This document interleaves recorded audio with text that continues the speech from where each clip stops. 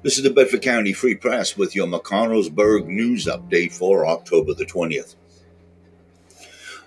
A weapons on school property incident occurred on October the 14th on East Cherry Street in Erie Township. A 14-year-old male juvenile from Mcconnellsburg was found with a pocket knife in his backpack while on school property. Charges were filed against the 14-year-old male through the Juvenile Probation Department. And that is your Mcconnellsburg news update for October the 20th. This is Cameraman reporting.